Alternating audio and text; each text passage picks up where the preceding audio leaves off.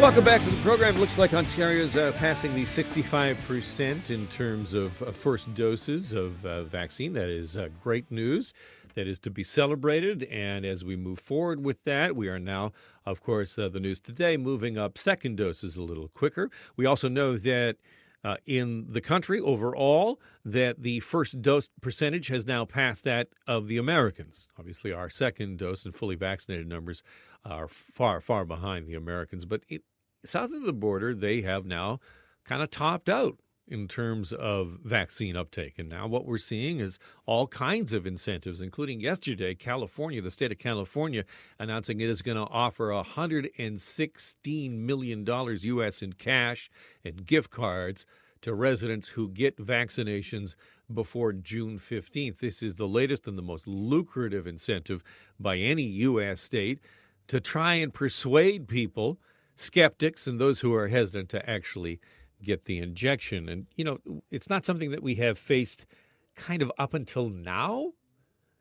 in Canada and in the province, but we've hit 65%. And kind of part of the reason that we are moving up the ability to get second doses is we have run directly into hesitancy. And to help me talk about how we deal with that, I'm pleased to welcome to the program Dr. Maya Goldenberg, who is an associate professor in the Department of Philosophy at the University of Guelph. Doctor, how are you today?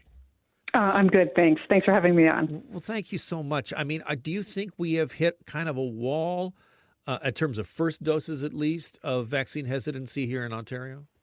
I actually don't think that's obvious yet. When we talk about vaccine hesitancy, it can only be measured when access is fully there. So it's only when you're living under conditions where vaccines are easy to get and easy to accommodate into your busy schedule that we can start measuring hesitancy, because there are people there that will have it available to them, but will say, no, thank you. Right now, we are still struggling with access problems. And because of that, it's not always clear who are the hesitators and who are holding off because they have access problems.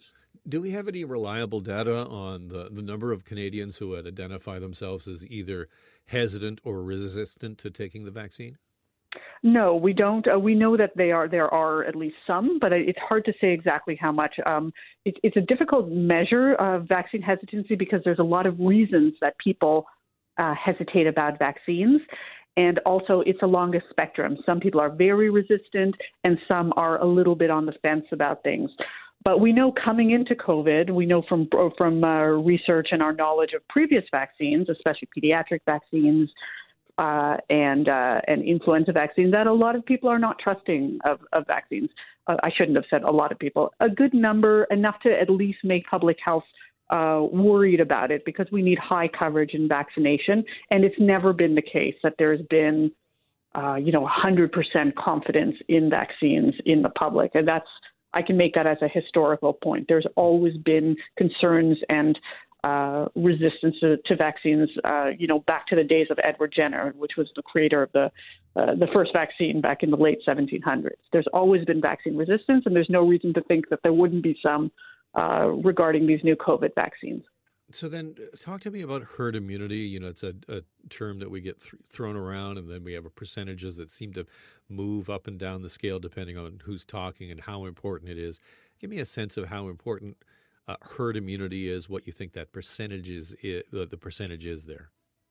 I can only speak to what the epidemiologists are calculating. That's out of my domain. Mm-hmm. But we've heard that if we vaccinated somewhere, you hear numbers somewhere between 75 to 85% of the population, if they were vaccinated, we would achieve herd immunity. The predictions now are that we are not going to reach herd immunity around COVID. What we're going to do is we're going to vaccinate as many people as possible, and it'll probably the virus or the disease will become endemic, which just means it'll become a less serious disease, and it'll sort of circulate and have little flare-ups here and there, much like seasonal influenza. So we can manage it, but it'll be part of our lives for a long time. I'm speaking with Dr. Maya Goldenberg, who's a professor in the Department of Philosophy at the University of Guelph.